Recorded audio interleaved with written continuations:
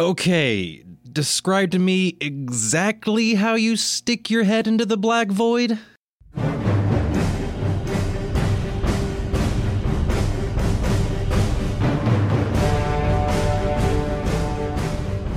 And welcome back to another podcast of the Grognards.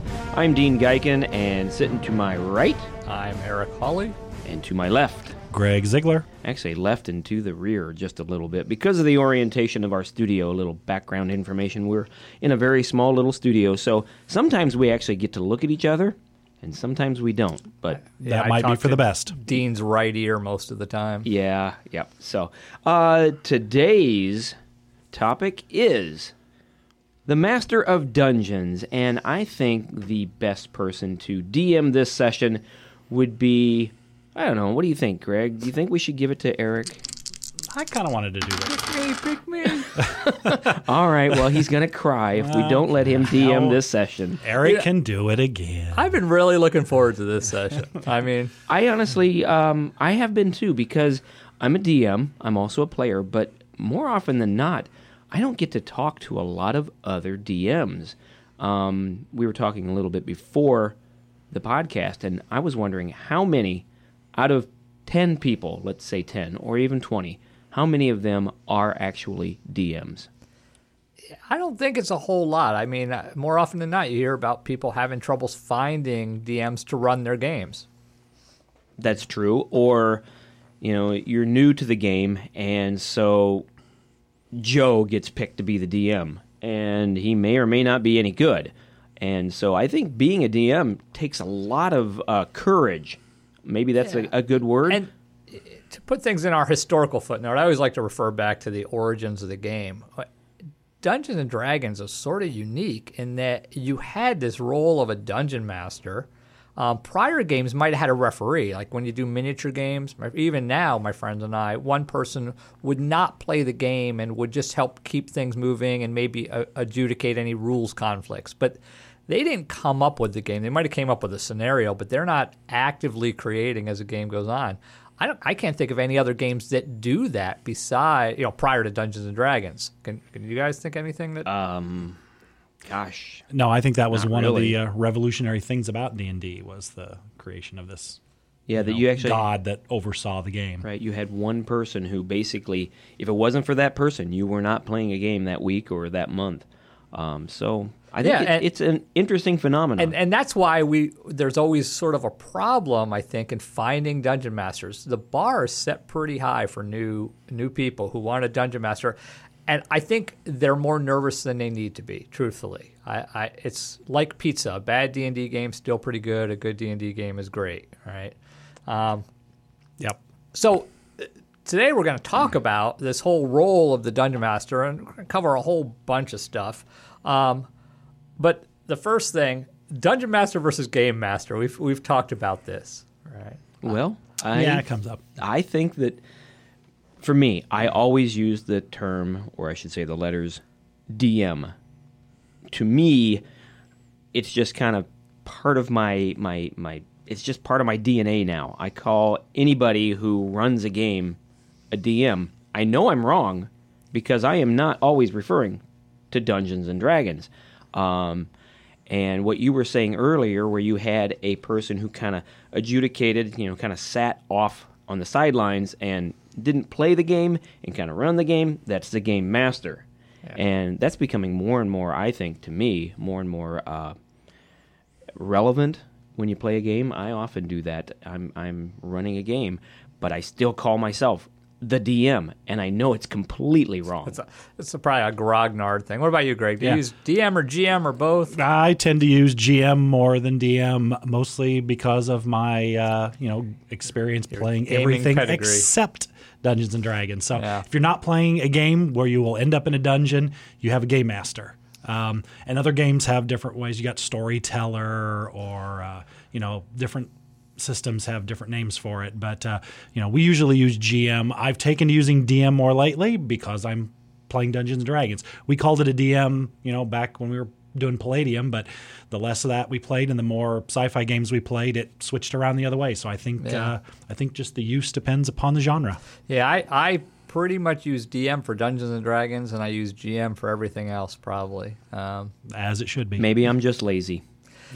So now we got that out of the way. Now we know Dean's lazy. Let's move on. We've all played a lot of games. Let's start with the bad. What do you guys think makes a bad Dungeon Master? It makes it just a game that's you're not having a good time at because of the Dungeon Master specifically. Okay, you said earlier that a bad game of D&D is still a pretty good time, and a good game of D&D is a great time.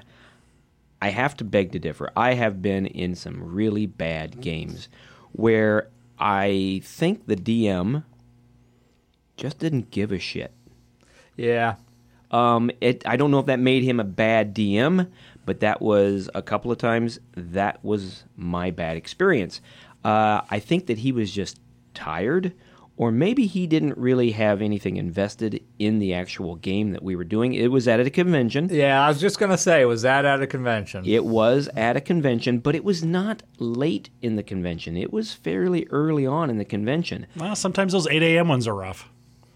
Yeah? And sometimes people are running games just to get into the convention for free, right? To get that free badge. Yeah, they just want to put their hours in. Right. And I would agree. There are definitely some games like that. And that's a whole nother concept, which we're not really going to touch upon in this podcast. But there's this rise of paid dungeon masters, paid game masters. Yeah. Well, And a very good friend of mine is doing that, and that's his trip to Gen Con. Yeah. Is he actually getting paid in addition to the badge? I believe he's getting paid in a sense that he's getting his hotel paid for. Well, Gen Con's done that for a while. Well, no, if this you run is enough. through a company. Yeah, if you he's run not enough. doing enough. He's only doing 3 sessions. He's not doing enough to get a full badge and a full hotel. This is part of his contract. All right. Wow. But outside of that, there's people who are actually offering like online games where people will pay, a group of players will get together and pay them to run an online game for them. So, like I said, I don't want to get too far into that. That might be a topic for another whole podcast at some point. Another ugly moral situation. Okay, there. to answer your question, for me, what makes a bad DM? For me, a bad DM is someone who is probably not really excited about playing the game that they're running for the players. And whether they know the rules or not, they kind of run roughshod over them. And either they're like, oh, yeah, just go ahead, you can do that, without even any chance of me failing or succeeding by the roll of a dice. Because, you know, we all like to get together and roll the die in the game. And so that, for me, is if the guy does not have his heart into the game, I've been guilty of that myself. I'm tired or whatever. But some people just... they're doing it because they got nothing better to do, or they just were the last person picked. Rules knowledge won't usually sink it by itself. Right. I mean, a lot of DMs play fast and loose with the rules, but everybody still has a great time because that's the kind of game they run. You realize that. Yeah, you can push past that because a lot of times there's somebody else sitting at the table who knows more than you. Oh yeah, almost about the rules. Always. And you know, that's not a deal breaker. Is being the rules master. You have to be the story master. I also don't like it when the table is running the game. Yeah. Well, table control. That's one that is my pet peeve. Where, you know, things. It doesn't necessarily even just that the players are running a game, but things are just hectic, chaotic. You're not sure what's going on. You got side conversations. The party's split, and people are over there, you know, doing whatever. That drives me nuts.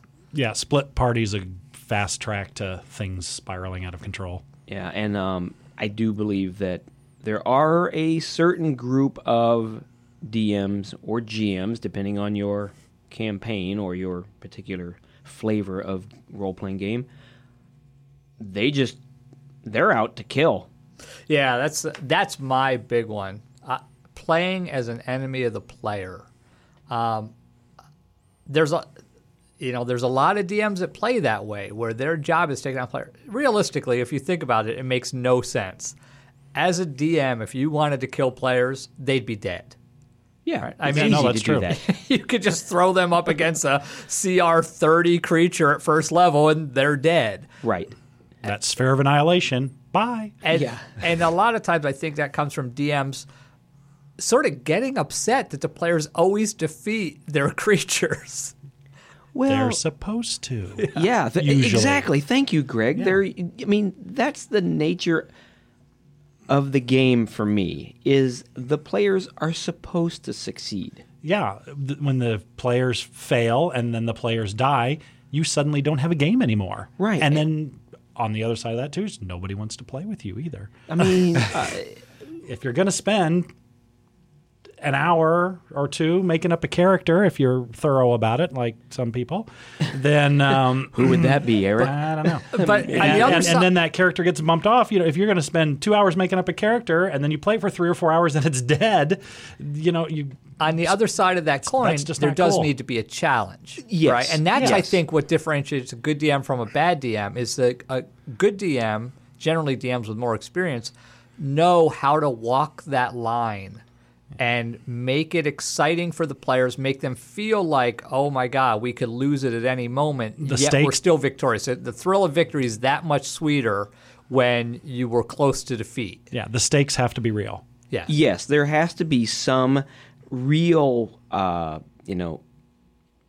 threat or a real chance of your character going belly up for the most part, because if not, you're just kind of going through the motions and, I mean, to be honest, you could be doing a whole lot of other things at that point, too. Yeah. Now, the last one that drives me nuts, and I don't know, a lot of times it's a DM if you're in a home game or whatever, but railroading. And we're going to talk about that in a future podcast as well, because that's a whole thing. But I found something that in our conversation just recently, what makes a good DM, it sparked my memory of a play called Of Dice and Men. I saw it performed live at Gen Con a couple of years ago, and I'm hoping to see the movie that just came out, and it's going to be premiering at Gen Con. But I want to read something. It's one of the last scenes, and to kind of set the tone, it's a group of friends. It's set in the modern age, and the DM is struggling to keep his group together because one guy is going to join the army and he's going to go off to Afghanistan.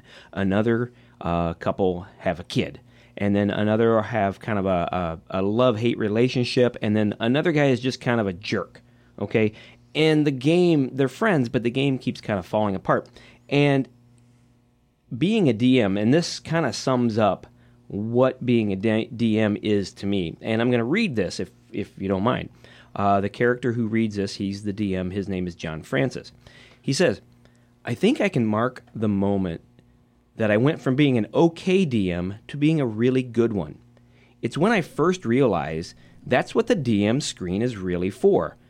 I used to think it was all for the charts and the stuff on the back, so that I could have all of the rules at my fingertips, and maybe to hide the map and everything so the players couldn't cheat. And it is, kinda, but it's mostly so that I can cheat. Like when John Alex tried to pick Jason's pocket, and I rolled to see if anyone saw him. Well, according to the dice, everybody failed that spot check miserably. I rolled like a 7, 2 3s, and a 1. There was no way in hell I was going to let John Alex get away with that, so I cheated. I also know when I went from being a good DM to being a great one. It's when I realized that muffing dice rolls isn't the only way to cheat. That manipulating the players isn't necessarily evil, it's my job. That my players wanted me to run things. They wanted me to play God because they knew I would take care of them. I agree with half of that. In a little bit, we're going to talk about fudge and die rolls, and I have some strong opinions on that. But yeah, I mean, this whole railroading, and again, there's a lot of stuff on that. And by railroading, we mean forcing the players down a single path. Mm-hmm. If you play any of the old modules in AD&D, you had to railroad. I mean, players could turn left or right at the intersection, but eventually they'd go both ways, right? They're going to clear the dungeon. But they didn't have a choice if they were going to go fight the giant chieftain. I mean, Chapter 1's fighting giant chieftain. If they don't do that, you don't have a module. So to some extent, you have to railroad. But beyond the adventure, players should have the freedom to make decisions and to act in a certain way. If they have to defeat a group of bandits, they should have the ability to either sneak into the bandit camp and maybe assassinate the leader, or do a full frontal assault, or mind control one of the guards. I mean, that's what D&D is about. And sometimes DMs will just choose a path for the players and force them down that path. That's railroading, and that's awful. Yeah. Well, railroading is necessary to a certain extent because you have to achieve your your goals there. But a good DM is one that railroads the players, and the players have no idea they were just railroaded. A bad DM, to answer the original question, my only bad experiences I've had with the DMs were ones who were railroading the characters and were upfront about it. No, you guys can't do that. You have to go over here. Or wow. where they force you down a path without it seeming as though the players have any sort of agency in that that railroad. And you can do that as a DM without the players realizing it. Yeah, that's what it's Dean's easy. quote referred to. Yeah, it's easy to do if you're a good DM to send the players down the path that you want, but when you're a bad DM is the one that says, no, you can't do that, or you guys have to do this. No, you just... I have a good friend, Dan. We play... It's not hard. play a lot of D&D together. He plays in a campaign I run for Greg, and he plays an Adventures League game at the game store on Wednesday night, and a few months ago, they had a player that was insisted on going off on her own. Not doing anything specific, just going off on her own because role play, her character doesn't get along with everybody else or something crazy. And he was frustrated with that because it slowed the game down. The DM was splitting the time. I think I would be frustrated with that as a player. He was a player. Oh, okay. And, I thought he was a DM. And, my thought is that's easy to deal with. As a DM, I ignore that player. I give her 5 minutes for every hour. You know what? If you have 6 other people at the table, they're going to get 6/7 of the time, and you're going to get 1/7 of the time because now unless everybody agrees that okay we're going to send a rogue ahead, in which case I'll split the time between or fast forward as necessary. But this is just somebody sort of ruining everybody's fun for no apparent reason. It's because it's what my character would do. Yeah, it's that's it, my guy syndrome. And as a DM, I don't need to do anything with that except be fair. Right? That's and if I a good really point. want to be malicious, I can have her start to run into stuff that's over her head because the adventure is designed for 7 players, and she's a single player, and she's out on her own, and pretty quickly she'll either be dead or realize I need to rejoin the party because I'm in over my head, which is what would really happen. I don't think I ever so much codified the fact that, if there's 6 players, I'm going to give that person 1/6 of my time, but I do that instinctually because when I have a player who does that, they tend to kind of, eventually I find them drawing on their sheet or playing on their phone because, they're not part of the game anymore. Yeah, it's a social game. You need to be social. Okay, so that's bad DM stuff. Now, what about good DMs? Now, a lot of the stuff for good DMs is the, opposite of what we just talked about for bad DMs. And the first one being technical competence. I appreciate when a DM is not flipping through books constantly and just keeps the game moving. They have a solid understanding of the rules, and you don't have to worry about that. We can focus on the story. We can focus on the adventure. Right. That's very important. Yeah, that you want the DM to keep things going, and you don't want them to have to look stuff up. You know what? If you need to have somebody look something up, have one of the players do it. They're just sitting there with their rule books, usually waiting for an answer. And hand in hand with that is the DMs, while the players expect the DMs to know or have a competent understanding of the rules, the DM, at least me, also expects that the players have a very competent understanding of the rules of either at least their character or the whole game in general. That's a pet peeve of mine. You got a spellcaster who's casting a spell. I cast this. What's the range? I don't know. Okay, you've been sitting there watching other people do stuff for 5 minutes. You can't have the book open to the spell you're going to cast. I always tell my players, and I play with the same people, be prepared, because some of them don't. They for one reason or another, they come with the expectation of, okay, I'm ready to play the game. Well, no, you're not, because you haven't looked at what you want to do or what your new level allows you to do. Yeah, make a spell list, buy some spell cards. There's plenty. Well, now we're talking about players, not DMs. So where you got the rules right in front of you. Here's another one is party expectations. I put this one on the list. Some groups, and this is the role, R-O-L-E versus roll, R-O-L-L, mechanic that we talked about in the past. Some groups just want to roll dice. They're all about mechanics. They want to min-max builds. They want to roll dice. They're not so much into the story. They're just going to plow through it. Other groups are very much into the story. You have to know what your party is expecting and sort of cater to that as a DM. And you sort of get that feel pretty quickly. And sometimes if it's a pickup game or a convention game, it could be a mixed bag. Right. There's always a couple of people who are just uncomfortable in a new crowd, in a new setting, and they just don't talk. They may be really good role players, but they're so nervous. I don't see that as a bad thing, because if you got 7 people that all want to be the lead dog, that can also be a little hectic as a DM. It's one less person you have to worry about. That's true. Party expectation. I always hope that my players want to do more role, R-O-L-E, as opposed to R-O-L-L. Yeah, I mean, I enjoy it. As a DM, I think that's more fun, especially if you're world building, because it adds to that, what I call the co-construction of reality. The players are now contributing to the world that you set in motion. Right. I think also a DM, a good DM is someone who can tell a story, but not just tell a story, but tell it in a way that is descriptive. Sometimes I find myself becoming exhausted by the end of a game, and I'm tired of trying to describe what's going on, the scents, the smells, all that stuff. And after a while, I'm like, it's a room. It's 30 by 30. Yeah, that's where I struggle, is I always have to think back. When you get tired, when the game starts to run a little long, you start to not include all those descriptions. And I think for the players that's important, because the descriptions of the setting, whether it's a room, a forest, or whatever, the more you add to that, the more you allow for player agency. That, if you walk into the inn and there's 3 bad guys, okay, I've used that description in the past probably, but that's substantially different than you walk into the inn. There's 7 sturdy wooden tables. Each of them have 2 or 3 chairs. There's a bar with a large mirror, bottles in front of the mirror. On one side, you see a barmaid cowering.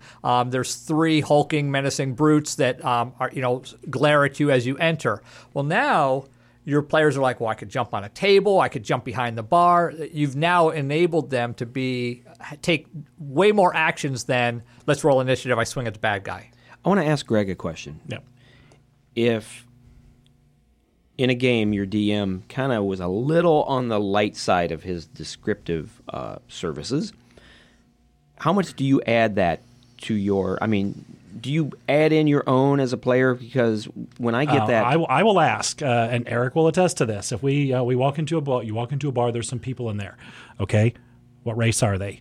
Do they look very menacing? I mean, I'm a player who will, from time to time, force a DM to describe a room, because good for you. If that will inform my actions. Good for you, because sometimes I need that as a DM, and I kind of expect that. And if it doesn't matter, then if the DM says, well, but I think they're humans, but they're just looking the other way. Okay, if it doesn't matter, I as a player try to give the DM the opportunity to say, yeah, that's not really terribly important. You walking through this room to the back where I will describe it in detail is important. I mean, they're not going to say that, but give them the opportunity to do that. And a player who's paying attention and is aware will take cues from the DM that this is not important for me. I do not need to know the barmaid's name, which I always ask names, but which I hate. I'm bad at that. But we can just move on and get to the important stuff. And I will take it a step further. In improv, which D&D is similar to in some ways, there's a rule they call the yes or the yes and rule, which is you always accept what the other person has said and then add to it. If you're a player and the DM has described something, let's say the example we've been using, you walk into an inn, there's 3 bad guys there. Just don't ask what it looks like. Just assume. And it's up to then the DM to say, no, that's not the way it is. So you say, you know what? I'm going to jump off of a table, swing on the chandelier, and try to tackle one of the bad guys. The DM said nothing about tables, nothing about chandeliers. But now the DM is in a situation of, okay, let's do that. Now there's a chandelier. Yeah. One of the advantages to Dungeons and Dragons is there's not a picture of the setting in most cases. So you can help construct that setting, right? Which kind of goes in line with that whole cooperative storytelling, because the players need to add as much atmosphere as the DM does. Or as they need for the DM's story to continue. And that brings us to what I call the fun, no fun test. As a DM, I want things to be fun. If a player gives me that example, wants to swing off the chandelier, I might be, there's no chandelier in the end, but I'm going to run it through the fun, no fun test. That's fun. Guess what? There's now a chandelier in this end. Okay. I was wondering what your criteria was for your fun, no fun And test. that quote you read, I'm going to pick the pocket of that person. Even that, to me, is a fun, no fun test. Is it fun for people to notice? Yeah. At least for the DM, it's fun for people to notice, because now you force player interaction. Right. There's a little bit of a climax. There's a flex point in your adventure where you didn't anticipate it, but now there's a little bit of conflict. It's going to need resolution. That's what D&D is about. All these are very literary terms. If anybody's written stories or remembers their high school English class, right? That's how adventure should flow in my mind. And as a DM, it's funny you should mention high school English.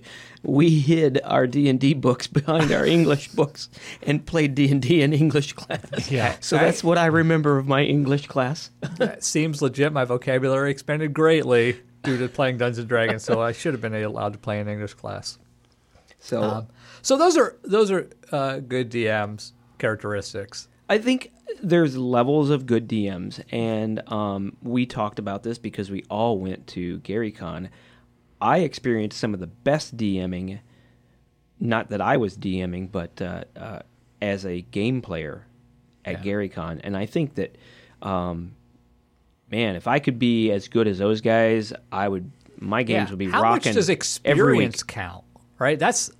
Are we talking about stuff that can be learned, or are we just talking about hours behind the screen? I think there's a certain amount of experience that you have to be able to, keep the game moving. If you're still new at it, there's a specific process with any role-playing game, especially Dungeons and Dragons, and that's something that you have to learn. I mean, it helps if you were a player, and and then you graduate to being a game master, a dungeon master, and see, I got that problem, and that's super helpful. But a lot of it, in my opinion, is a personality issue, and I played a lot of Adventures League at GaryCon, and I had some games that were really good, and I had some that were not as good. Killed by squirrels.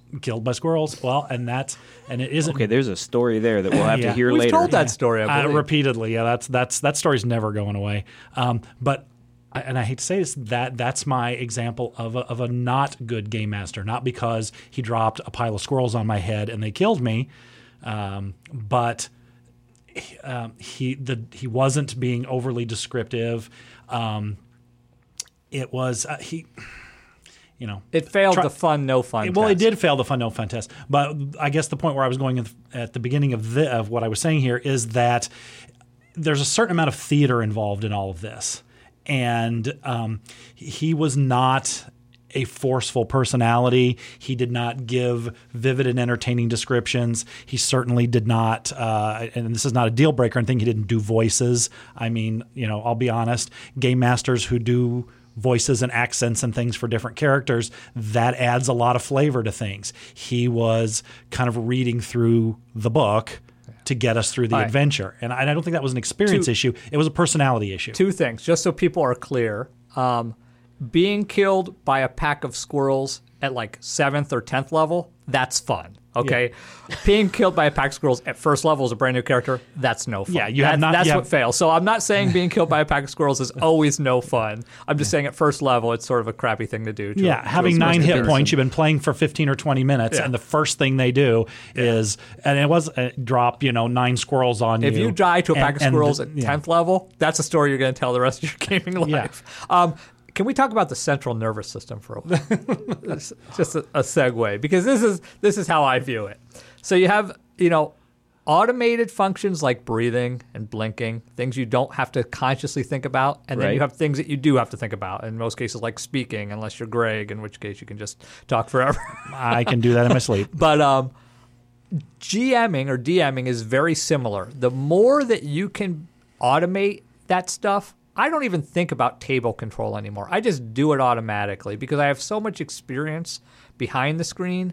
Once you're familiar with a system, you don't want to have to spend a lot of time thinking about those rules. That should be an automated function. That gives you more mental resources to dedicate to the other aspects like storytelling, doing voices, being verbose when you're just doing your descriptions. And I think that's where experience counts. The more hours behind the screen, the more of those other stuffs have become automated, and you just do them automatically without really thinking about it. Mm-hmm. Yeah. So that's my take on how experience counts. Yeah. And the only way you're going to do that is to get behind the screen, right? The only way those things are going to happen. So I encourage everybody who's like, oh, I thought about DMing, but I'm not too sure. Find a group of friends, run a game. That's the only way you're gonna get better at DMing. Yeah, I think that those people who do give it a try, it either clicks with them or it doesn't in terms of whether it passed the fun or no fun test. And for me, in my experience, they always come back to me as the DM. Whether it's because I'm doing something right or I've just got the ideas or I've already spent all the money and all the good stuff. Yeah, exactly. Well, we have a couple other things to cover here, but we have a new segment we want to introduce. And I came up with... We have a new advertiser? Well, it's not so much an advertiser, but you know how like sometimes you have those talk shows? I'm a fan of Greyhawk, and we have a new segment we're calling Greyhawk Talk. So I'd like to pass that over to our new segment, and we'll come back in a moment. Welcome to Greyhawk Talk with your host, Drelsna, Vampire Temptress. Hi, Greyhawkians. I'm Drelsna, and today we're talking with Melf of Melf's Tensor Cycles. Hello, Drelsna. It's a pleasure to be here. Now, Melf, most people know you for the acid arrow thing you did years ago. I know my friends and I love that spell. Yes, a bit of a lark in my younger days. Now I'm involved in something much more exhilarating. Tensor cycles. Oh, tensor cycles? I've never heard of a tensor cycle. What is it? Well, it's the latest in personal transport. My good friend Tensor... I know Tensor. He tried to stake me once. Quite right. He is a force for good, and you being a vampire temptress and all. Oh, Melf, you silver-tongued charmer. The things I could do to you. Yes. Well, as I was saying, Tensor designed a spell that creates a magical disc. It follows you, and if you move too far from the disc, over 20 feet, it moves towards you to catch up. At Melf's Tensor Cycle, we have mounted a 21-foot rod with a crank, a seat, and a front wheel onto the disc. Just turn the crank so you're more than 20 feet from the disc, and presto, the disc pushes you forward as it attempts to catch up. Wait a minute. Doesn't it only move a few inches? No, my dear. The entire assembly is mounted on the disc itself. It never catches up. You always remain over 20 feet away. In order to slow down or stop, you simply crank yourself back to within 20 feet. Isn't that dangerous? It sounds dangerous. No more dangerous than occasionally teleporting into solid Earth. The acceleration can be fairly abrupt, but we market primarily to adventurers. They love that sort of thing. Our test driver, Beefy the Barbarian, recently set a new land speed record from Greyhawk to Divers. Last we heard, he was passing through the Sea of Dust and still accelerating. That sounds fabulous. Where can our listeners pick up a tensor cycle? We have dealerships opening across the Flanness, or you can take the teleportation circle to our main showroom in the city of Greyhawk. Well, listeners, that brings us to the end of another episode of Greyhawk Talk. Join us next time when we speak with some guy named Jeremy Crawford and set him straight on why Greyhawk is way better than Forgotten Realms. Okay, tensor cycles, the next big thing. I want one. I rode my motorcycle in today, and I think having a tensor cycle would be pretty cool. Would you let players have a tensor cycle in your game? No. No, me neither. Well, the rule's not clear on how fast it accelerates. So and I don't forget how I came up with the tensor cycle concept, but since the rule's not clear, I would say it was literally breakneck acceleration.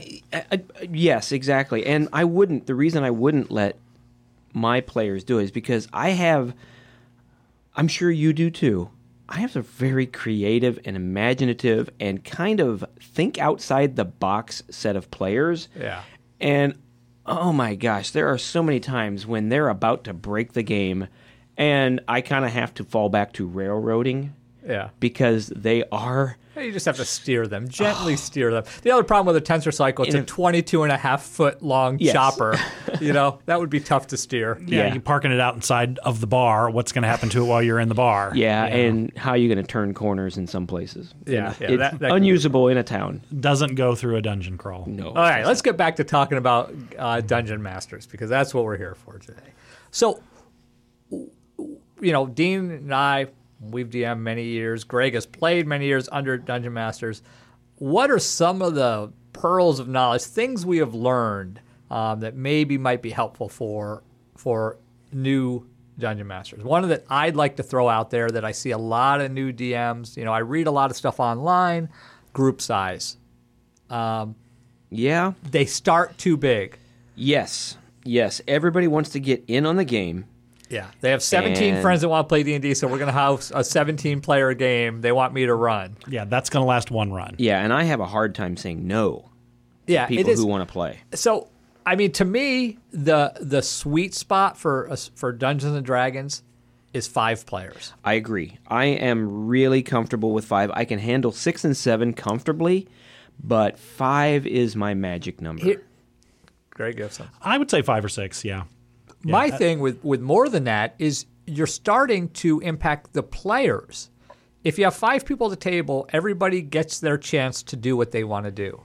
When you start to get to 7, invariably there's a couple people that are going to leave the game feeling like, I didn't really get my time, my time in the sun, right? It just seems like you can run it, but unless you have a couple players that want to be that guy or that woman that just sort of hangs in the back and rolls dice on their initiative and doesn't do a whole lot of interactions, things like that, it's not as good a game for the players, in my opinion. Yeah, when there's too many players, that shy person can't get drawn out. Where one of the great things about any role-playing game is that if you have that sort of shy personality person and you've only got 4 or 5 players, that person has to do something, and it will draw them out and include them in the group, and That's a very good point. It'll allow the player and the character to shine, and that's the game master. That's what he wants is engagement with the players. When I was at GaryCon, I played that original D&D thing. There were 12 players, and only about 4 people were really doing things, and everybody else was, I'll do that too. I'll follow that. It was just, we were there to learn the rules. What game? What module or what game was it? I don't remember what the module was exactly. It was an original. It was something that Gygax had written for like Gen Con 6 or something like that. And you're playing the white box set. That was a white box game where there weren't even hardly any rules. Yeah, original D&D was like that though. It wasn't nearly as complex. They hadn't developed the whole atmosphere hadn't developed as much. It was much more of a run in, break down door, kill the monster, take the treasure kind of thing. But on a practical level, each round was taking 30 minutes. Yeah.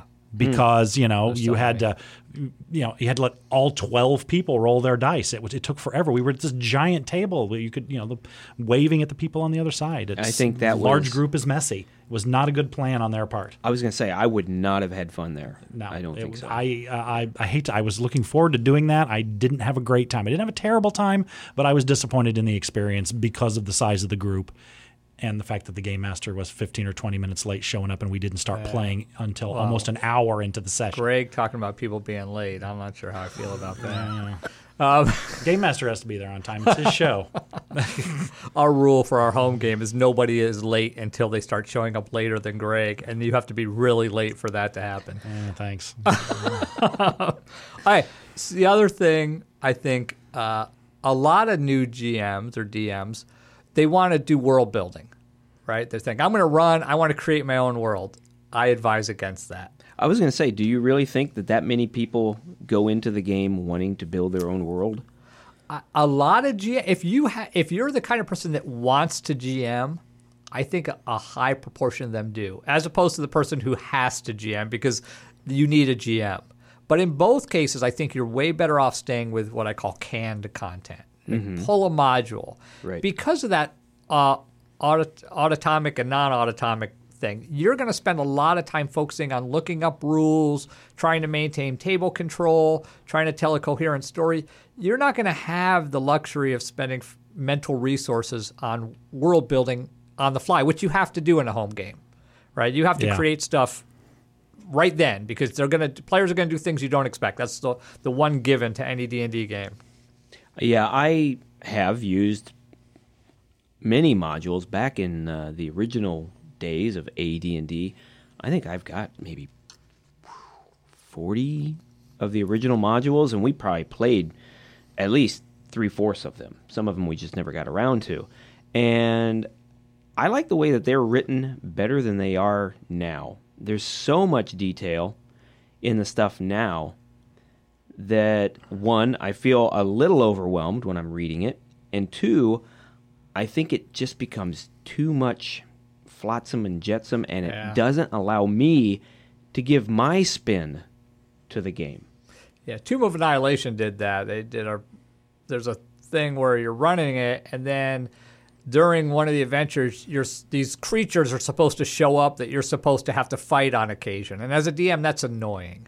That's one more thing I need to keep track of. It's not like when you walk into this room, you meet this creature. It's this creature you have to roll for continuously through the dungeon. That, to me, as a DM, I hate when modules do something like that. Yeah, when I use canned stuff, especially the newer stuff, the stuff that comes out that takes you from level 1 to level 8 or something like that, there are many parts of that booklet or that book that I have X'd out as what I consider useless. Yeah. Yeah, I see that as that's the game master's responsibility. Maybe that's not a good word for it. But his prerogative, yeah. That's well, where I think responsibility could also be used. Yeah, but that's the game master's prerogative that if you're running a canned adventure, you can pick and choose what you want, and that's your option. If the story's moving ahead and it's headed towards where you want, and you're supposed to, throw some, ogres around the corner at the players, and it's just going to mess everything up for you, just ignore the stinking ogres. Yeah, there's a quote in a very fun but not well-known role-playing game system called Kobolds Ate My Baby. I've heard of that. You have to say that with an Australian accent. Yeah, Kobolds ate my baby. That was a horrible Australian accent. Anyway, I'll work on that. Yeah, we'll have to work on that. But anyway, in the very beginning of the rule book, which is only like 30 pages long, it says, hey, we've already got your money. You do what you want to do with these rules. Yeah, and Gygax said essentially the same thing in the original D&D. You know what? Here's the rules. Do what you want. Use them more as guidelines as opposed to hard and fast. Yeah, and 5th edition went back to that. Yes. Rulings, not rules. Mm-hmm. As a GM, you're the moderator. You can make whatever ruling you want. That being said, players enjoy consistency. So if you're going to run things one way, run it that way consistently. Right. And if you're going to change something up, let players know ahead of time if at all possible. Yeah. That's very true. That brings us to, like I said, I hate when you have to keep track of stuff throughout an adventure. Inspiration points, which we'll talk about again. We have a whole other podcast with what I call the warts of 5th edition. I hate inspiration. Really? I'm supposed and you're so to, good about making sure. Tossing those coins out at the beginning of the game. Well, but that's you've been slacking off on that here about the last 6 months. But that's not the way it's supposed to work, Greg. And I'm going to contradict myself in about 5 minutes here. But I have house rule inspiration. One, I don't care how much inspiration you have. You can have 20 inspiration. If you want to save it up. I'll make sure you burn it at some point. Oh, yeah. But what I do, I give each player a brass coin, or bronze, I don't know, it's that color, at the beginning of the session. They are allowed to award that to another player during that session and give them inspiration. So you can't use it yourself. And when they award it, that player gets a silver coin. And then they collect those silver coins and they use them when they use up their inspiration. They give them back to me. And if you haven't awarded it by the end of the session, I get it back. You can't save up the coins for it. That takes that off of my list of things I have to keep track of during an adventure.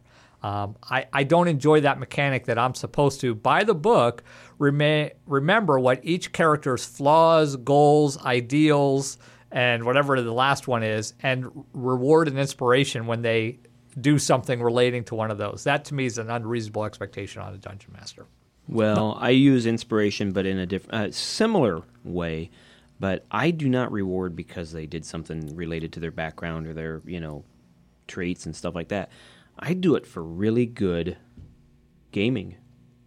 Yeah, I will sometimes throw out a coin on my own for something that I consider really cool. Yeah, something spectacular. And I think the way Eric does it works out pretty well, too, because that gives the players are sort of policing themselves under his guidance. And sometimes we'll say, this is a really important role. Has anybody got any inspiration? They can throw Dan. And I must say, I may steal that idea. That's a really, Greg seems to be keen on it. I like that idea where you can and I do allow my players to give their inspiration to another player. And I believe that's part of the rules. I think that's, as written, you can do that anyway. Yeah. But I like the idea that you have to have two of this to get one of those to be able to use your inspiration, which I think is kind of cool. Yeah. More often than not, the players at our table, we tend to throw out the inspiration with, that was a spectacular idea. It never occurred to us to sneak around to the left and do that. It saved our asses. Let's, you get a coin for that. Mm-hmm. It's more often than not, we pass it out as a reward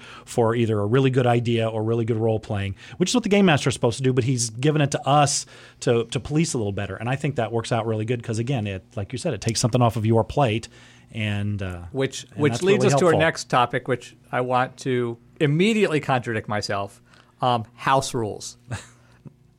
Generally, I'm against house rules, especially for new Dungeon Masters. Yeah, that's... I see that a lot where a new GM will say, I'm going to house rule this. Everybody starts with a magic item. And before they know it, they've fiddled with the system enough that they just break. Everything breaks. Agreed. I can't hit my players. Their armor class too high. Well, you gave everybody a +1 shield at first level. Yeah. Yeah. If you're a new DM, it's like those house rules will develop as you play. Exactly. Get through the game the way it's intended, or at least the way the designers hoped it to be played. I'd hope you have a little more respect for the designers. It's like when I go to the car dealership and I buy my brand new Mustang, and I say, you know what? It's an 8-cylinder. I think it's going to work better if I take out one of the spark plugs. Yeah, no. Like, people have put this system together, this car together, knowing how everything interacts. Yes. And here I am, just some backyard, shade tree mechanic that go, I know better than that engineer that, works at Ford, that team of engineers. So leave the system alone until you've got some experience and then start to fiddle with it. Yes, your house rules will come to you eventually as you get more and more used to your players and the game. Yeah, off the top of my head, I think you have pretty much just like 2 house rules, don't you? The inspiration rules and the crit rules. Yeah, there's might be a couple other ones. Those are the only 2 that I can remember that come up enough that it's an issue. Yeah. That sometimes throw people off. Yeah, but I like to try to follow as closely as possible because I DM in so many different places that if I start to get crazy with house rules, I can't remember which rules we're using. In which game, yeah. Zero sessions. Dean, do you use zero sessions? I have begun to use zero sessions, and I like zero sessions now, I think, more than, well, to be honest with you, whether I was doing them intentionally or not, I don't know, but it's kind of nice to have that zero session where everybody kind of just gets comfortable with each other and we kind of set the tone for what it's going to be. What exactly do you mean by zero session?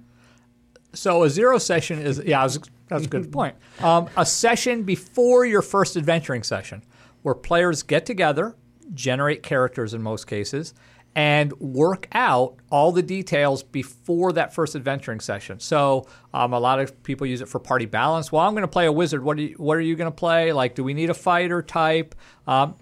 fifth edition is pretty forgiving when it comes to party composition. But thank goodness, because the other current thing, one I have is wow. Yeah, the other thing they could do is forge some sort of interconnection between characters, so they can say, well, I was going to be an elf too. Maybe we can be related, or maybe we knew each other and we showed up together. Yeah, tweak your backgrounds to make the party more cohesive. Yes, which and makes things better for the game master. I do zero sessions also kind of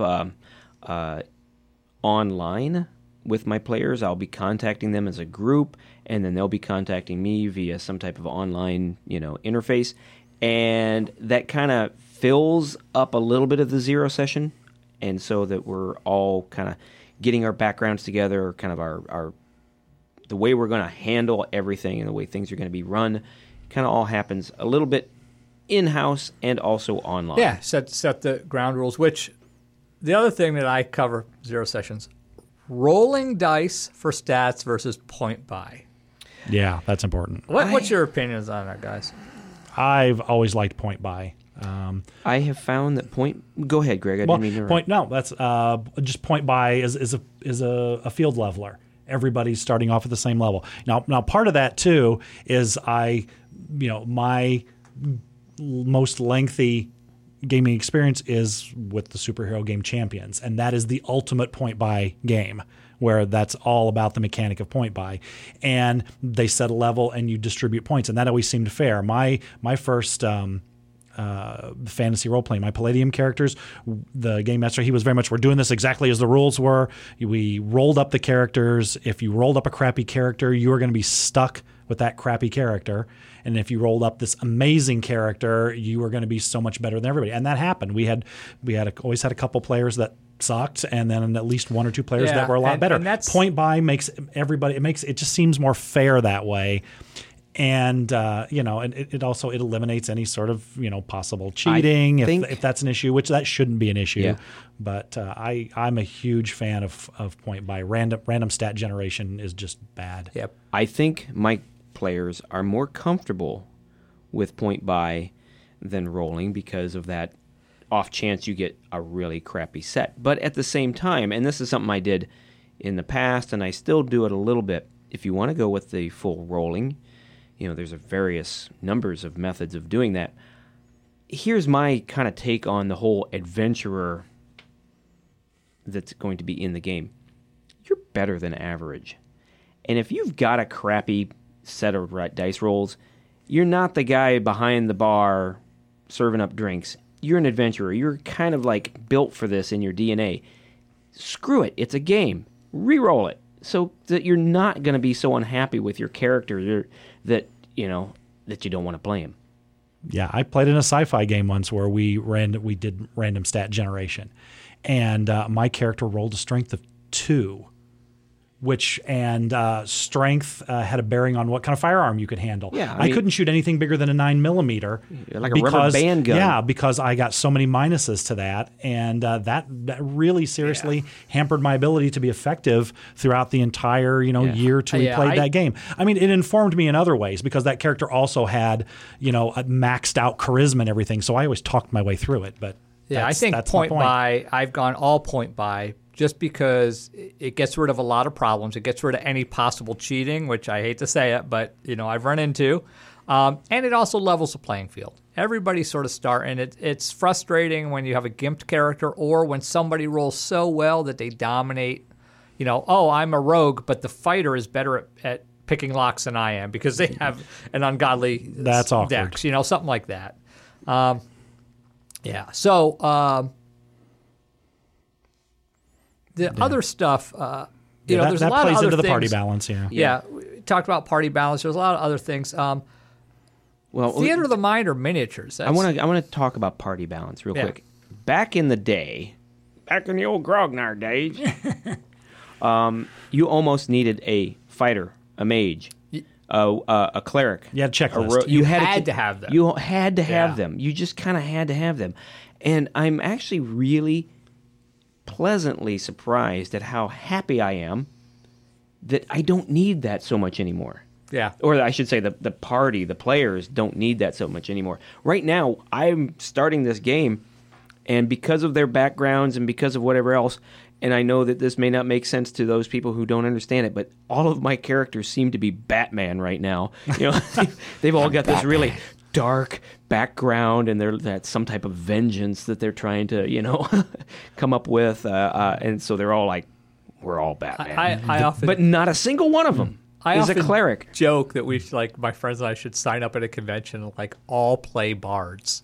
Right, just show up at this DM's table, and ironically, we're a party in of 5th bards. edition that would work. Yeah, it would. I mean, an all would. cleric party, an all bar, even an all wizard party. If you had 7 wizards, what would get close enough to do any significant? And the wizard they were beating on could stone skin or shield, or it's funny that it works that way, but it is sort of amusing. That I suddenly want to make up a party of 4 characters: John, Paul, George, and Ringo, who are all bards. There you go. And Was Ringo really a bard, though? I mean, and calling the bullet. he was the fun bard. Okay. You have to be able to play a musical instrument to be a bard. His motivation is he wants his mum. No. Okay, so back to Theater of the Mind and miniatures. I love the idea of the whole Theater of the Mind, but as we spoke about earlier, DMs get tired. Mm-hmm. And I really like having a good selection, not that I have a great selection, a good selection of miniatures to throw out on the table to kind of, it just makes things easier for me. It does slow the game up a little bit. I was does. recently at a convention, and there was actually a competition, and you had to get as far through a module as you could, and the table that then you had the option of doing Theater of the Mind or miniatures. We were like, we like miniatures. The table that won did Theater of the Mind because the combats went so much quicker when I'm just going to attack this. Again, it was sort of that rule where you just assume I'm close enough to hit it. I'm just going to swing. We're going to do it. Yeah, you just say, I move to hit, or I move to attack, or this, that, and the other thing. And so you're there. The miniature's there in your head. Why not? Yeah, and it's up to the DM to veto. Oh, no, you're too far away to do that. Now, on the other factor that figures in, if you have a mechanics-oriented table, I mean, in 5th edition, you can have polearm masters. They can attack any creature that moves into their threatened space, which is 10 feet. If you're not playing with miniatures, who knows what that is? Yeah, you need to keep track. You know, as a DM, you just sort of throw it out there every once in a while. If you're doing, you can hit this thing. He's going to run up, and he's close to you, I guess. Some rules sort of assume miniatures. 4th edition was awful in that regard. 4th edition, you had to play with miniatures. Yeah. Well, I think Wizards of the Coast was just dying to sell you miniatures. Yes, I think that was a marketing ploy. I think it was just a flaw in 4th edition myself. But But they did sell a lot of stuff. You mentioned that miniatures help us keep track of stuff. Bookkeeping. Keeping track of stuff as a DM. Oh my gosh. Again, back in the day, I used to have just sheets of stuff on my players that I had to keep track of. And then I got smart and I said, no, you keep track of that. Mm-hmm. You keep track of that. But I recently kickstarted something called Stat Trackers. And I want to say, I can't remember who make it. It's like Top Dog, I think is the company, Top Dog. And what it is this little, almost looks like a bookmark thing that you would put in a book to keep track of where you're reading. But it folds at the top where you have on the outside of the DM screen that person's, the character's name and the player. And then you kind of shuffle it around in terms of initiative. You know, if Joe goes first, he's the first of the line on what would be the player's right side, and this, that, and the other thing. But it also has all of their stats on the back. Their AC, their initiative, their perception, their all this good stuff. And then they've also got them made up for the critters. Not all critters. That big box? Because somebody at a convention had one Yes. of those. Yeah, Yes. I looked at those. And there's some limitations because some are specific to Wizards of the Coast, Dungeons and Dragons, and so they can't use them. Yeah, they can use SRD creatures. Right, but they give you a crap ton of blank ones that you can fill in the blank ones. Yeah, those are handy. And those are so nice because there are many times where I'm like, oh, this creature is going to hit you, and I roll the dice and it misses. But it's because I'm forgetting that creature has a couple of pluses to hit also. Yeah. And with that stat tracker in front of me, I'm doing a lot more bloody damage to my players than I've done in the past. The other thing I do, for creature hit points, for damage on creatures, I use a Chessex mat with wet erase markers. Mm-hmm. I just write the hit point total, the damage they've taken next to the mini. Yes, I've done that too, but a lot of my players they're very sharp. They're really good at keeping track of what critters have what amount of damage Yeah, on but sometimes I'll have the players write it. You know, you do that, just add 10 to that. Yeah, if you're writing it out on the board, yeah, that's fine. Now, And then it also gets rid of that problem. Which one did we hit? How much, there you go. You've done 70 points of damage to that creature. You can see that. How bad off that is? Who knows? 70 points is a lot of damage. How many DMs make not how many, do you as a DM make the players do everything? Like do all the map making, drawing out the map, keeping track of all that type of stuff? I usually draw stuff myself because it just speeds the game up. Yeah, In old D&D, I used to do it the old-fashioned way. 30-foot hallway, T's to the right, dead-end wall with a door 20 feet down on the left side. Yeah, I remember gridding out, taking out the graph paper and drawing the map as we went. But the game master was happening to describe that precisely for me to do that. It's so much easier.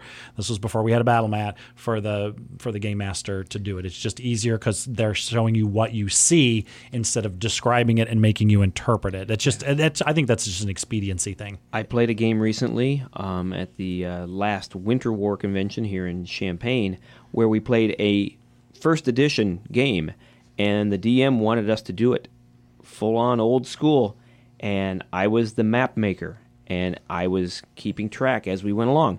I made some mistakes, and it kind of caught us a little bit, but that's one of the advantages to that. Yeah. Like, you know what? You're not a perfect you don't have a bird's eye view of the dungeon. Like, you're just drawing it like you're drawing it. And I was surprised at how quickly that came back to me in terms of listening and and interpreting what the DM had said.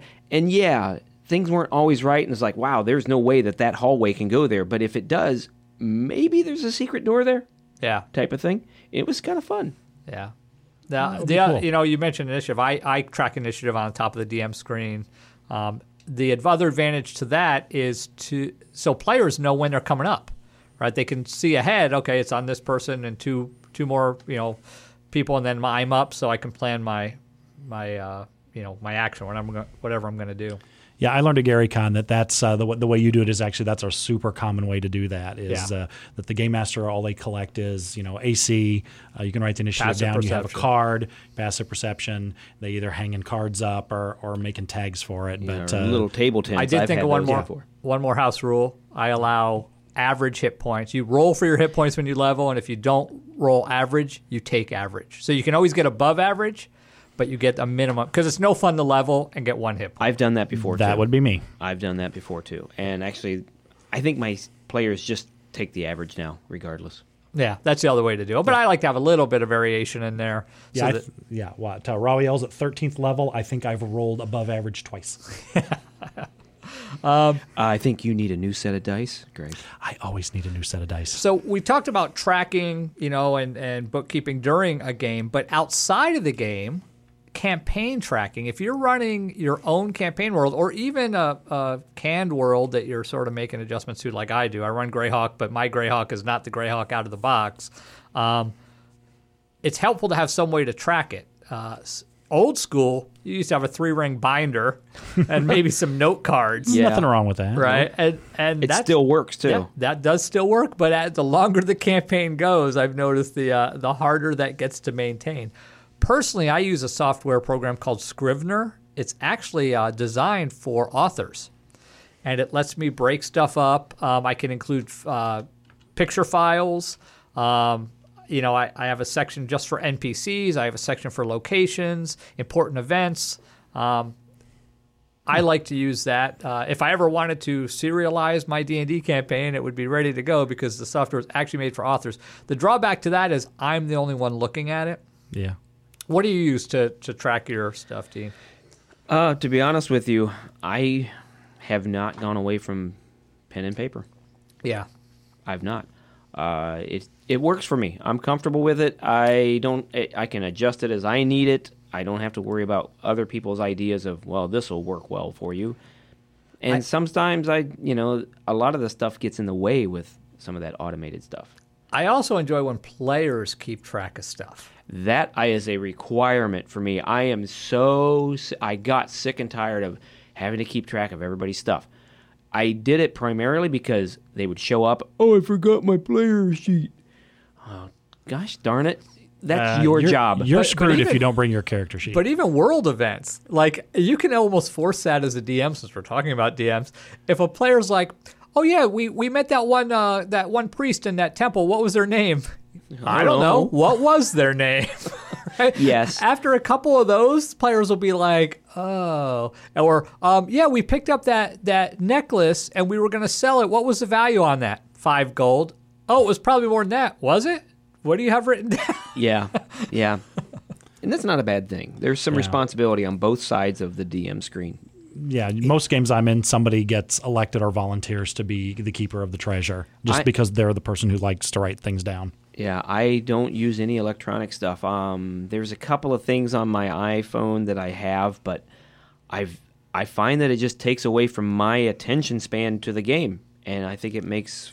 Yeah, I spend most of the time outside the game. Now, I actually have a player, Keith, who gives a little recap. We play every other week, so it's just long enough that people are like, what were we doing last? And he writes enough notes that he gives a little recap for the last episode, and I love that as a DM. That's awesome. And it's all from his player's perspective, too. So it's just, I went to this, and he's, and thank Cord, we did it all. Yeah, he writes very entertaining and if anybody, recaps. The first year we ran that campaign, he was actually putting a version up on EN World. Yeah. If you go into the storyteller section, his name is Pogre, Pogre, and he serialized the first set of adventures that we played at in that campaign. He hasn't followed it up for what we would consider season 2, I guess. If our listeners have any suggestions, go ahead and let us know. Yeah, we can throw up a link for that if we remember to do that. Oh, yeah, we'll do that. That'd be great. Now, there are a couple other tracking softwares out there. Obsidian Portal. That is actually both players and DMs can use it to keep track of stuff, and it actually provides a little bit of a forum that you can communicate back and forth with each other. And then City of Brass, which is more DM-based, keep track of details. There's libraries that you can draw upon. I think there's a cost for that one. So there's other ways to keep track of campaigns, which if you're running a really complex story-driven campaign is almost a requirement. I think we're also forgetting the really easy thing is D&D Beyond allows the DM to have private notes. Yep. And while it's basically just a Word document, you can make it what you want it. Yeah, and you can even fiddle with people's characters, I believe, if you have them set up in a campaign. Yes, you can. Let's circle. We're getting close to the end. There's a couple other things. We already talked about rulings, not rules. As a DM, keep the game moving. Don't focus so much on the rules. Get them right if you can. If you can't, I think it's more important to keep the game ruling. But I want to come all the way back to fudging dice rolls because I have some strong opinions on this. Sometimes I think it's necessary. Not so much, I don't want the players to fudge a dice roll, but sometimes as a DM, I find it absolutely necessary for the fun, no fun test. I disagree. Okay. I never fudge. Never. Ever. Never. You know what? That explains a few things. Well, the vast majority of my rolls are in front of the DM screen. That is true. Yeah, you like to roll out on the mat, especially during combat. Yes. The rolls that are behind are things like a rogue's going to stealth, and I need to roll perception to see if somebody sees him, because they don't know the outcome of that. Yeah, so if you've got modifiers involved, rolling behind the screen allows you to keep those to yourself. Because if you're rolling that out front and it's like, oh, I made it. And they're like, well, no, you didn't. And they're in their head, they're doing, oh, God, that guy's got like a plus 12. I'm screwed. Yeah. You don't want them to know that. But here's why I think it's important to why I have the no fudge policy is that as a DM, I need to be the moderator, and I need to be the impartial moderator. And yes, I am responsible for the fun, no fun test, but there has to be some level of inherent risk. And the reason we use dice in this game is to have randomness. And if I take away that randomness, I've taken away the risk, which means the rewards are not as sweet and the defeats are not as bitter. I will agree with everything you just said. I will. But I also think that sometimes the story supersedes the die roll. But or the as a random. DM, you have the ability to.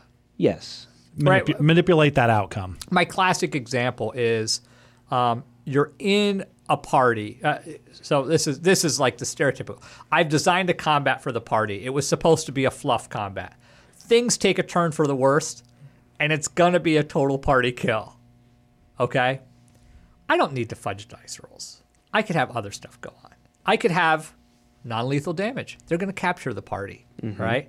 I could have a couple of the creatures that are heavily wounded take off and be like, this ain't worth it. They're still a wizard casting, fireballs. I ain't sticking around. It ain't worth dying over to even out. So there's other things I can do besides fudge dice rolls. I'm still exercising my authority as a DM to sort of control the flow, the table flow, and quasi-railroad players because there's a goal I want them to get to.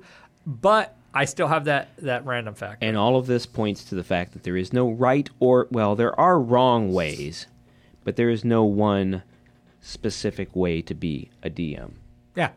I mean, that's the beauty of the game, is that everybody plays differently. Some people, there are some cheating DMs out there, and I know it sounds kind of weird as a DM to cheat, but there are some really cheating DMs, and I think that I agree with you that hurts the games. That makes it no fun. But as a DM who does fudge on occasion, not a lot, I do it, as that quote was, I do it to kind of take care of the players. And I don't mean to take care of them so they don't die, but take care of them so that the game is what I hope they want it to be. Yeah. Yeah. Different strokes for different folks. That's right. One last topic. Let's talk about problems at the table, because I see a lot of stuff, especially if you read like the D&D forums on Facebook. I have a player who doesn't show up, yeah, or I have a lot of that. I'm playing for 18 years with a couple and now they're getting divorced. Oh, that's ugly. Invariably, okay, you have to draw a line between what happens in game and what happens out of game. And if you have an out of game problem, you need to deal with it as an adult. So if you have somebody who is being aggressive towards other player characters, you need to pull them to the side and say, Dean, the last couple sessions you've been laying into the paladin because you're a thief, and it's really disrupting play. I need you to tone it down. I understand you might think that's how your character would do it, but it's not going to work because everybody's here to have a good time. And because of this particular behavior you want your character to do, nobody's having a good time. Right. Yeah. And I think as an adult, you either say, yeah, you know what, you're right, I need to tone it down, or they say, well, I'm not going to change, to which as a DM you go, you know what, then maybe you're not a good fit for this game. Sometimes the biggest children playing games are the adults. Yeah.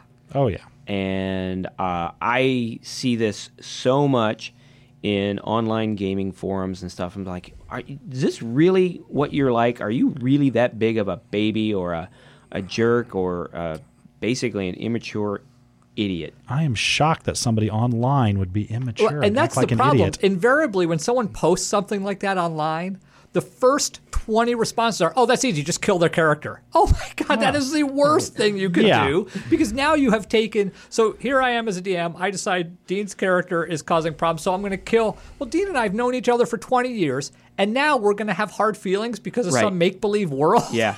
The times I've not had any of that in the last, decade or more, or 2 decades of fortunately, of my gaming. I did have it when I first started gaming, but I was a kid and they were kids. We didn't know what it was like to handle things like an adult. Exactly. But now we're all grognards. We're all old. Yeah. Yeah. Back when people were showing up to play, back in the 80s, you were showing up really high or, or drunk. Not that we would advocate any kind of substance abuse. And alcohol, but it did for me too, man. I was a straight arrow clean kid because I was trying to spend all my time and efforts on the next game or the next piece of product. the most Game Master fudging that I experienced was the result of the Game Master allowing for the errant, perhaps chemically altered character to not adversely affect the entire group. Well, I'm just going to go ahead and throw the switch. Well, it's going to blow up and kill everybody. Well, okay, it it blows up, but you're the only one caught in the blast. You know, you got to do stuff. You got to do stuff like that. Can I bring up something? I know we're about out of time. We're going into the extended version of the Grognards here. We always try to keep it so to much about to an cover. hour. It's a big topic, and we can't just stop. And this is related to time. I'm going to ask you guys and to our listening audience, what's the longest gaming session you have played? And I don't mean, we took a break and then we played again on Saturday and then we took a break and played again on the... What is the longest single session that you have either run or played in? And as a DM, nowadays, man, I can't go much more than 4 hours. But I have in the past played upwards of 10 hours. Eric's monthly typically runs 6 hours. 6 hours. 6 hours? And I could do an 8-hour session, although at the end of 6, I'm starting to feel it. More so because I feel more pressure to sort of perform as a DM. And if I start to get, tired and things start to just sort of slip through and I'm looking to just get stuff done, I just think I'm doing a disservice to the players. Yeah. Back in the day, there were multiple occasions we played for 24 hours straight as teenagers. I would have lock ourselves in a basement and just run through, and we'd be, somebody's mom would come downstairs, and it'd be noon, and we'd all be snoozing because we had played from noon the prior day. I never got to do that. I never got to do that. We never got to do that because most of us were farm kids, and it was like, the horses or the pigs or whatever need to be taken care of, and real life got in the way of our gaming, even as kids. That might be a good challenge for us to try to do 24 hours of gaming at our advanced ages. That would, that would be interesting. We'd be paying for it. I'd be paying for it for a week. Why does Eric keep thinking that we're like, these, barely able to get out of a chair old guys? That's because I can barely get out of a chair. 24 hours straight, Gene. Okay. Get me to Gen Con and I'll take that challenge on. Because, man, I am so hyped. I could stay up for 4 days straight. That's true. Plus, you only got 4 days to fit it all in, and then you gotta recover. It is your best 4 days. It is your best 4 days, and that's we are kind of wrapping up, but that's one of the things we're going to be talking about. Future podcast Gen Con and post Gen Con, and we've got all kinds of great ideas for future podcasts. Yeah. And if any of our listeners have anything they think we would like to cover, please let us know. Our list, I think we have about 15 or 17 things. We've covered about 9 of them so far. We will obviously generate more, but if we have some guidance on that, that'd be great. For our DMs Guild plug, I'm going to plug one of my own products, and I will not benefit financially from this because I have been charging 99 cents for this product. It was one of the ones I first put up, but I'm actually going to move it to free. Not even pay what you will, just free.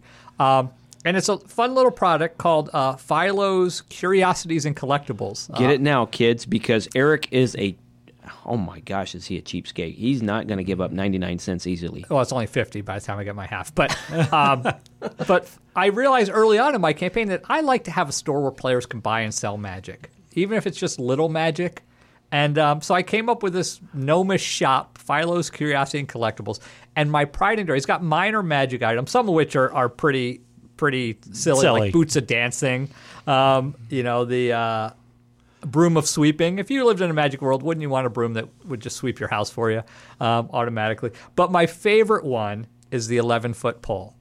If anybody has seen Spinal Tap, right, with the speakers that go to 11, and I gave the same spiel from Philo. Well, what if you come to a 10.5-foot pit? Your pole only goes to 10. This pole goes to 11. That's one more. That's right. So it's a fun little product. It's got these random, I put a lot of effort into coming up with just sort of these quirky random items that you would find in sort of a collectible shop. So it's fun. It's a going cool to be bunch out of there stuff. for free. Are any of them truly offensive? I don't mean offensive in I mean offensive in a combat sort of way. With a creative player, they could be. Okay. So they're primarily fun, quirky little things, but they're not intended to, really beef your character up. And No, because in 5th edition, it's sort of, you don't want characters to have a lot of magic. The boots of dancing would be really handy in a dance-off with a mega villain. Yeah. I do have bootlaces of tying. You put them in boots, and they automatically tie when you issue the command word, which would be good for small children. Chamber potted disintegration. If you lived in a pre-industrial society, you'd want that. God, that would be awesome. Instead of casting it out into the out the window into the main part of the street. Yeah, so coin of indecision. You flip it, it always lands on the edge. It could be fun. It's kind of a cursed item, It's I a cursed think. item, yeah. So anyway, Philo's, Philo, Curiosities and Collectibles, fun little product. Greg, why don't you take us out and tell us where people can contact us? Okay, if you want to give us some ideas or make some comments, the best place to get a hold of us is on Facebook, where we are the Grognards. Pretty easy to find. Also, you can shoot us a message at Twitter. We'll get back to that. We're at @Grognards. And on Instagram, we are _Grognards. And we also accept standard email messages at gamers@thegrognards.com. And something that we need to mention.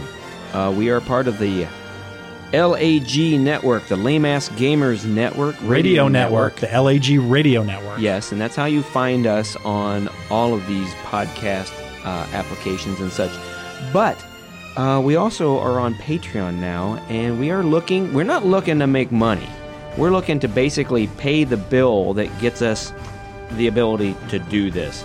And we're just looking for $1 a month from some of our listeners. If you think it's worth it, please visit the Patreon account. It is LAG Network, and the first 4 letters are capitalized. I don't know if that makes a difference on Patreon or not, but that's how it is. I'm not sure either. So it's capital LAGN Network on Patreon. They'll be able to find it. Yeah, I think you can just do a search and it shows up. I actually did do that, and I never capitalized it. Right. Right now we have a couple of we're very thankful for those people who are on our Patreon account. It's paying some of the very small bill. Again, we're not looking for a lot, but please help us out. So, for the Grognards, I'm Dean Geiken. I'm Eric Hawley. And I'm Greg Ziegler.